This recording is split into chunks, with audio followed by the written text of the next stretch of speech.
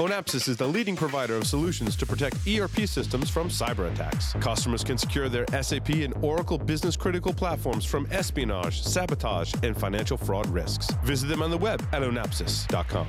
The SANS Institute, the most trusted source for computer security certification training and research. Visit SANS.org to explore their full curriculum and latest training offerings.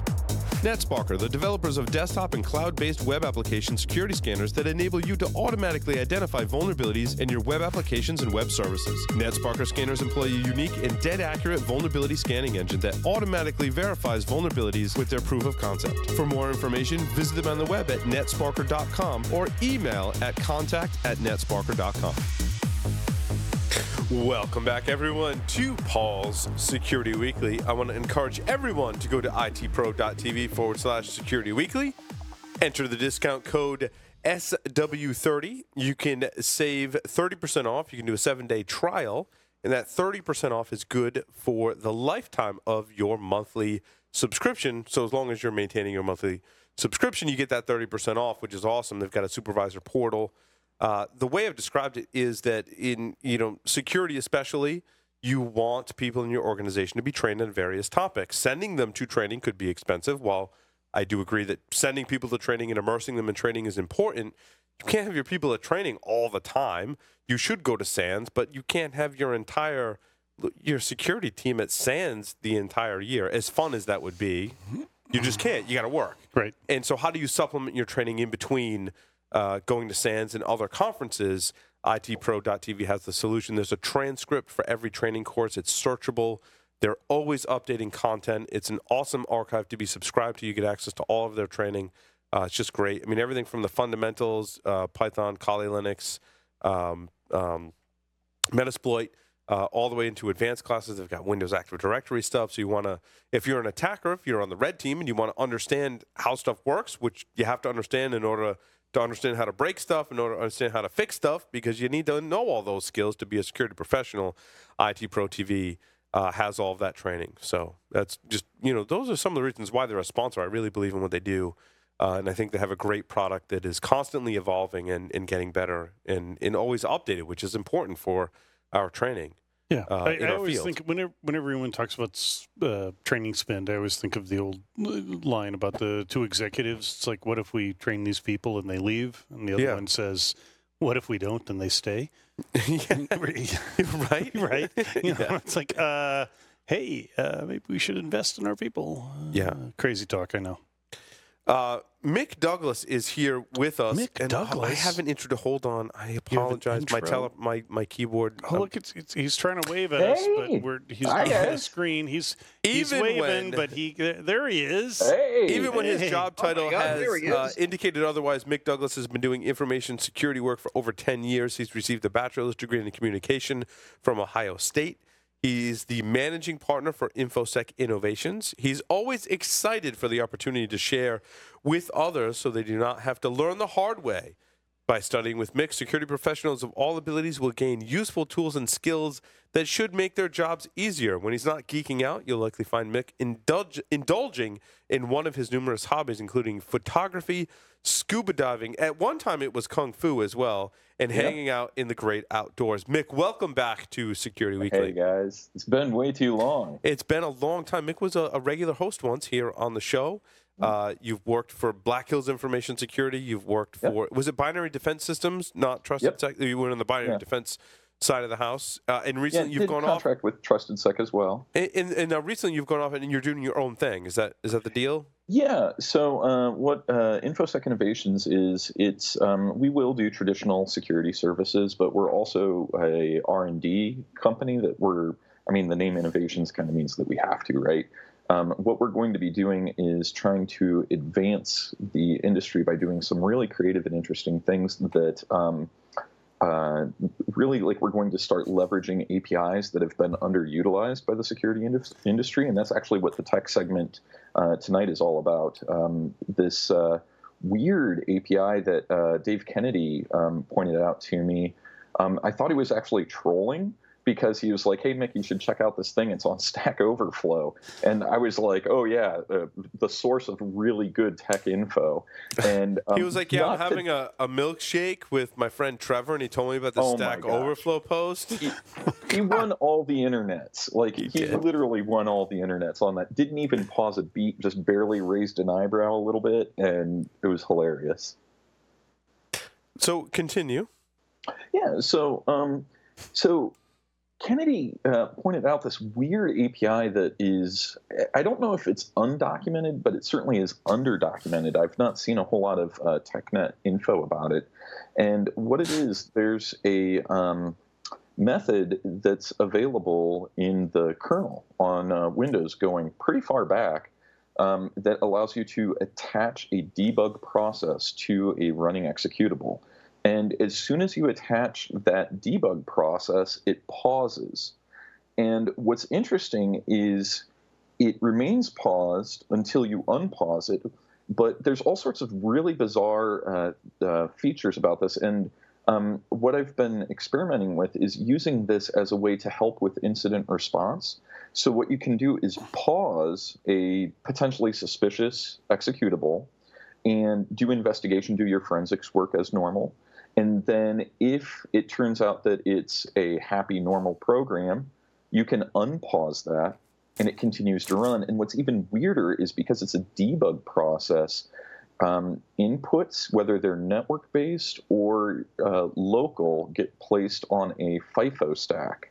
And the application will continue to queue those, and I don't know what the bounds are on that buffer yet. Still doing some experimentation. But the thing that's interesting is if you unpause that application, not only does it resume normal process, but everything that was put in that buffer will be processed. So you know what's interesting, Mick, is that I have this particular incident in my career that always comes to mind when we talk about debuggers.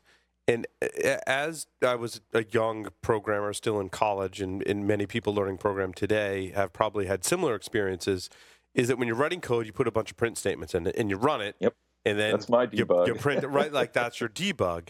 And I remember the manager of development, who's a super nice guy, and he was just, I don't know if he was having an off day or just really wanted to hammer this point home. And a senior developer was helping me with the print statements, and we're putting print statements in, and he came in and he started yelling about making sure that we're using the application debugger. So you guys have to use the application debugger, and kind of like made a scene like you have to use the application debugger. We backed all of our print statements, and we started using the application debugger. And it was a much better experience. While we were kind of freaked out that he kind of made this incident, but I think the point was, like, in my brain now, when I debug code, I remember that incident that happened in 1998, right? Where I should be using the application debugger. What you're saying is that when you type your print statements, you still think, like, I'm bad doing this, but I know I'm like, this is bad. Debuggers. This is bad, right? But that's an important lesson that I think people should learn, maybe not by getting yelled at, but maybe by listening to the show. The application debugger is powerful because it allows you to step through your code, and especially when you're learning programming, it's a really powerful tool to help you step through all of the logic. I think your take, Mick, on this is interesting, that we can use this from almost an incident response and forensic standpoint to pause the process and learn from it in this manner. So that's cool. Well, I don't know if it's cool or anything. What I'm just at is a level of frustration because the scoreboard's pretty bad for the defenders. Let's be honest. It's a body count. And we got to start changing things up. And part of the problem is that as blue teamers, I think that we're very gun shy to do things like halt a suspicious process. Even doing things that I would think is pretty innocuous, as like isolating a machine with like a quarantine VLAN. That could be a career-ending moment for you as a defender. Sorry, Mick. I realized that the bottle of tequila that I took from the production staff earlier is now missing. And we can hear shenanigans going on next door. And now we have a perfect explanation because they took back their gigantic bottle of Patron Silver. Gigantic bottle of Patron. So Mick, I got a question. While they're talking about tequila, Mick is a good friend. Mick actually recently traveled with me to Australia. We taught together, which the was land fantastic. down under. Yeah, we had a good time. But the pause process stuff that Mick's going to show is also useful from the attacker perspective. Oh yes. And in fact, Mick did share some of this stuff with me early as he was developing, and I was like, well, I'm going to use that in a pen test to see if I can actually pause endpoint defense processes. And I won't steal Mick's thunder, let him talk about it a little bit, but it does actually go both ways, is all I'm going to point out. Yeah, no, actually, not going to get into that. We're going to talk more high level with this. So one of the things that's interesting if you're a red teamer or a pen tester, not every application they're protected that prevent you from putting and attaching a debug process on them. So that would prevent this attack or this technique from working as a way of pausing a defensive, like, say, agent. But what's interesting is I've been playing around with this, and not every named defensive product out there has that protection. So you can actually pause, say, the security agent on an endpoint, do your nefarious stuff, and then unpause it. And I'll actually show you a really cool technique that allows you to pause, sleep that pause, and then automatically unpause. Very nice. Very nice. And, you know, Mick's dead on, because there are processes on endpoints. I won't mention any vendors by name, but if they don't actually report in on a periodic basis, then, you know, said security product will throw an alarm saying, hey, workstation XYZ has not reported in on, you know, on time. And it's a significant event, and so that capability is yeah. But is it fantastic. though? Could it be that computer is just off or down for maintenance, or I turned off that VM, or I mean, there's a lot of regular activity that would cause it not to report back in. This is true, Paul. But the products, they'll have an application protocol dialogue exchange to understand what shutdown means. But this, okay. And a process pause is a completely different thing, and so the capability Mick's talking about becomes really, really important if you're going to use it. Yeah, but still, if I pause a VM, does it know that VM was paused and communicate that before it's paused? So the type of alarming that Joff's talking about is most likely going to be put on like the Crown Jewel type servers. So like if your domain controller stops checking in. Yeah. Like, you drop your butt and run into fixing that machine. Nope, agreed. So you're going to show us something, Mick? Yeah. Here, let me show my screen here. Sweet. Go Gadget. Oh, hey, shameless plugs, sans Seattle and Scottsdale, and I'm going to be doing a webinar November 29th. Nice. All right, so let's start talking here about these different things here. First thing I'm going to show you is this is just a mocked up malicious thing. I can't see your screen yet, Mick. Oh, you can't?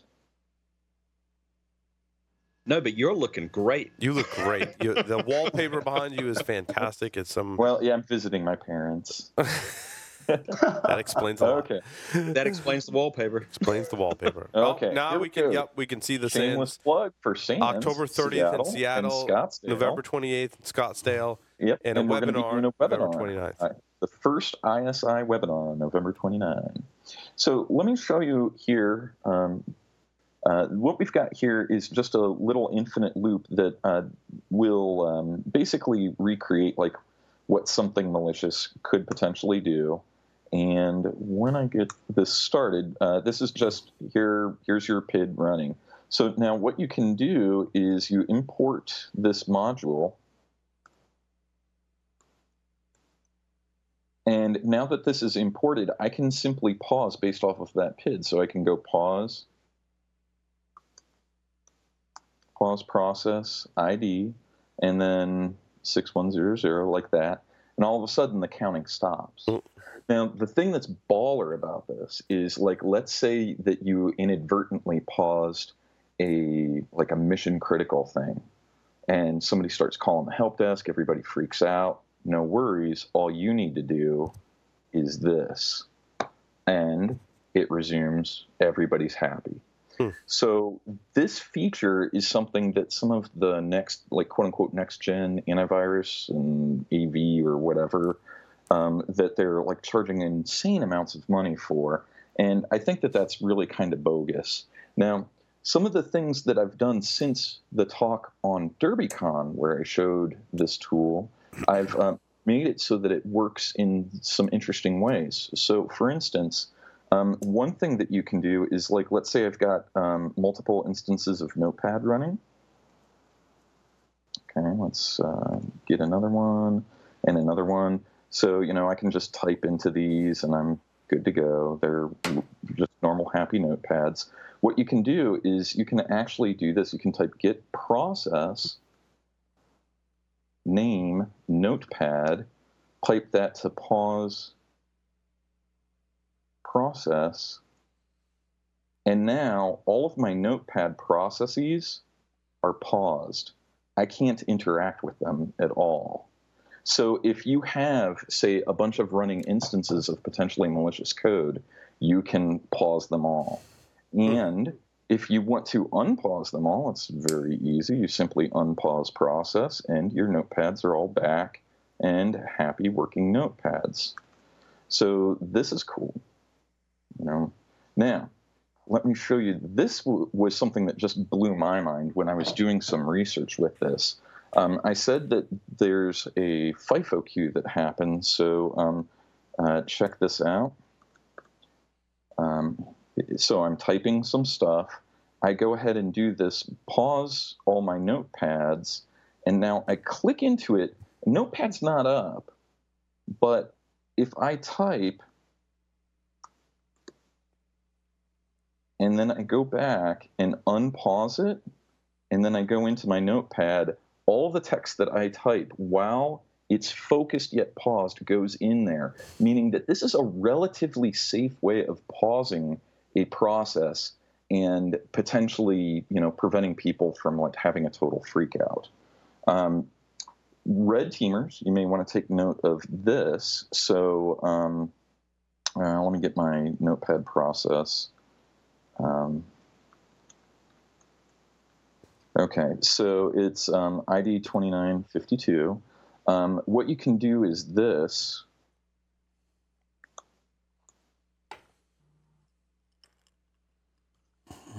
And then sleep. Let's let it sleep for 3 seconds because, that proves the point.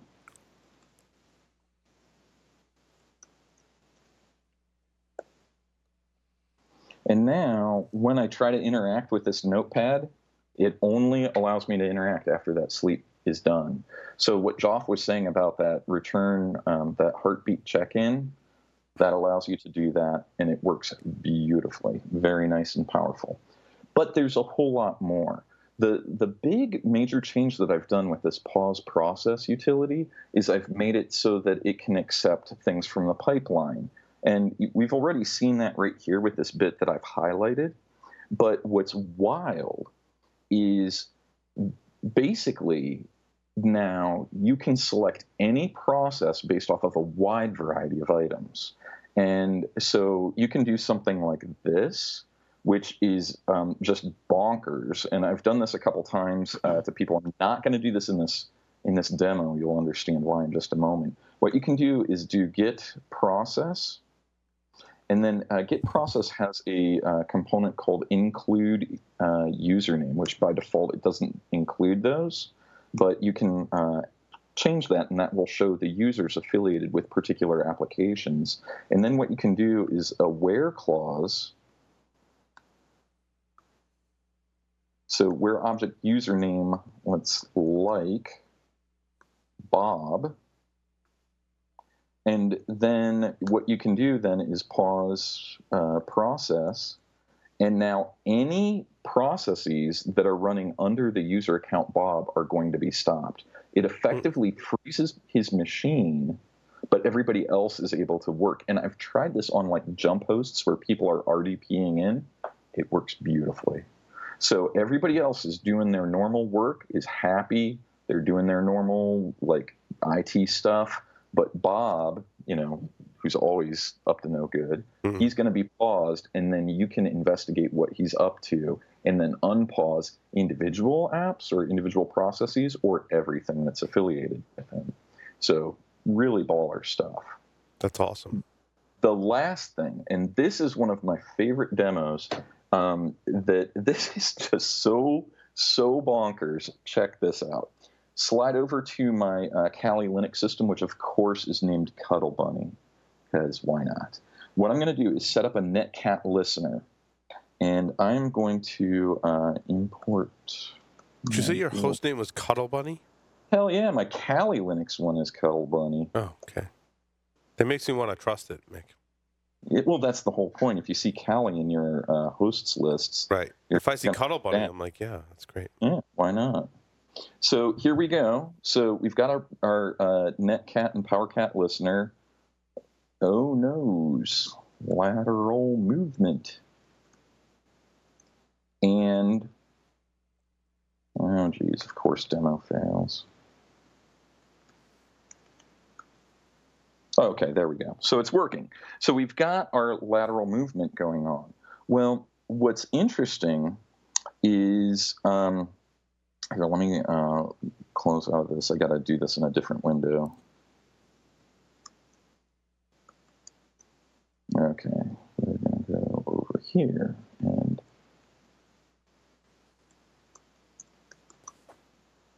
okay, so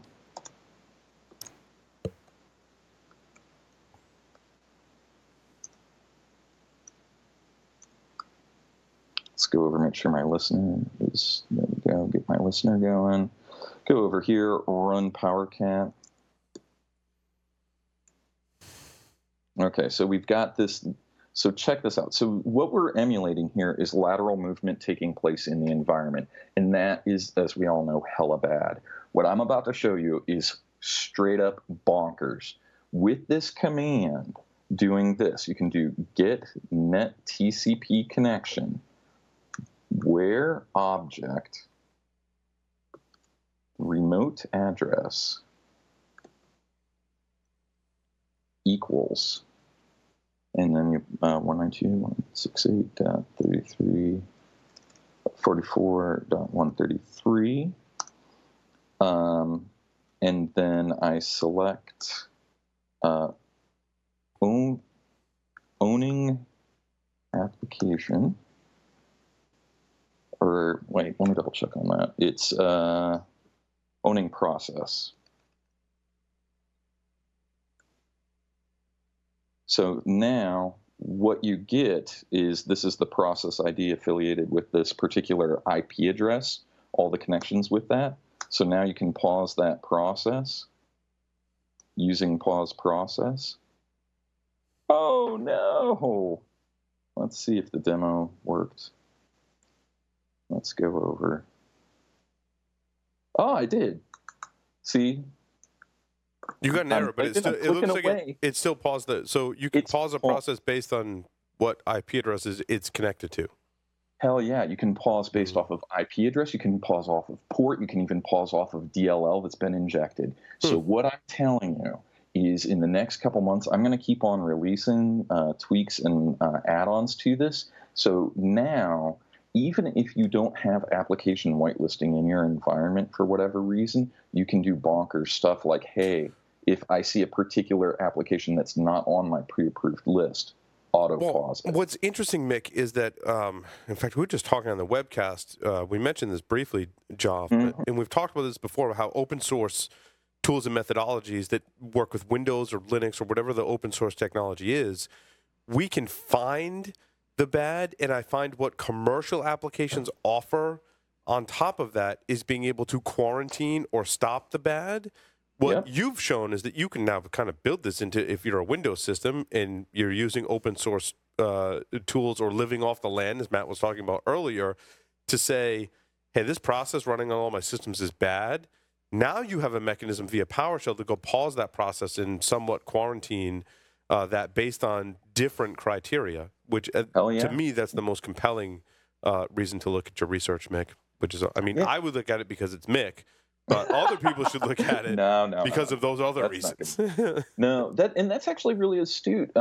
One of the things that I'm hoping to do the next, I would say, 4 to 8 weeks, I want to make a series of automated response capabilities that will allow people, like whatever SIM you're using or whatever endpoint tool you're having, we need to move beyond just alerting. It's dead. I mean, all the alerts are just I was listening before I came on the show, and Matt was right. There's way too much noise in the stream.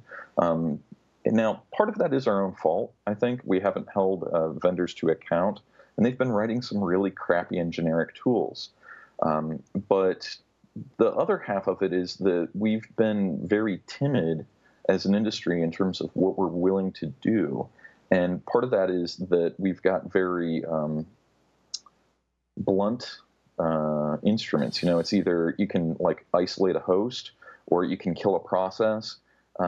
There's a whole lot more shades of gray, and that's what I want to help expose. No, I like that a lot. In fact, when I worked at Tenable, I was always the huge proponent of why don't we go fix the vulnerability, right? And I really felt that in vulnerability management, and that's still today not something that we see. I think the whole field of security automation and orchestration is starting to change that. I still think that largely the vast majority of information security professionals are very scared of that technology because we've been burnt by it in the past. But I agree with you saying, Mick, like we need to move to that level where we're identifying and then taking some kind of remediation or some kind of action to thwart that threat and do it on an automated basis. And that's the only way we're going to win. And I think as a general statement, I'm behind that 100%. I have been for some time. I think early on in my career, I was like, there's no way we could do that. Like, there's way too many false positives and false negatives for us to even think that. But in today's world, in the environments we're trying to protect, especially as we talk about DevOps containers and the way we're doing development today, we have to be. The developers have already implemented this mentality. They've already automated their systems. Well, a good chunk of them. Yeah. Like I can't put my bet on what that percentage is today, but we're seeing a growing number of developers automating that whole process of development, staging, production. Netflix and Etsy, of course, have been leaders in that space, and we used to look and go, oh, well, yeah, it's really cute what they're doing. But now so many other, especially newer startups, that's how they're developing code today. So I agree. There needs to be a shift in security to trusting our technology a little more. And personally, I don't blame people for being skeptical because I'm in that camp that I've been burnt by technology before several times in really bad ways. And preach on, brother. Yeah, so we go back to nope. We're going to do the analysis manually and verify everything before we take an action. Paul, a thought occurs to me that we can take a halfway step too, and I don't know if Mick would see it this way, but I mean, at least have the ability to, maybe throw the alert to say, hey, this has happened. Here's the analysis from the automated perspective. Press this button if you want to remediate now. I mean, at least go the halfway step, if not the full step. Right. Well, or even just give options, right? Like say, hey, this is an alarm. Here's some different responses that you can take. Go press one of these buttons. The problem that and Paul, man, you are preaching to the choir on this. There have been so many snake oil salesmen and so many folks that have been saying like, oh, industry standard and patent pending this and that. And it's garbage. It's complete garbage. And we have got to start just moving the ball forward. I don't know if this is the right thing. What I'm just doing is I'm throwing this out to the universe and seeing if it sticks. So play with it, Internet. Tell me where I'm wrong. I'm sure I am. But I want to get better. So let's try moving the ball forward. Awesome. Where can people find this project, Mick? It's out on GitHub. I'll post a link, but GitHub, and it's under my old BBS handle, Besimo Rhino. And so I'll post links. Awesome. Twitters. We'll try and update the show notes. Send that to us, Mick, so we can update our show notes so people can refer back to it for the segment. Thank you, Mick, very much. Hopefully you can stick around for the next segment where we're going to talk about the security news for a little while, talk about what's happening with Equifax and other things in our industry today. Stay tuned. We'll be right back.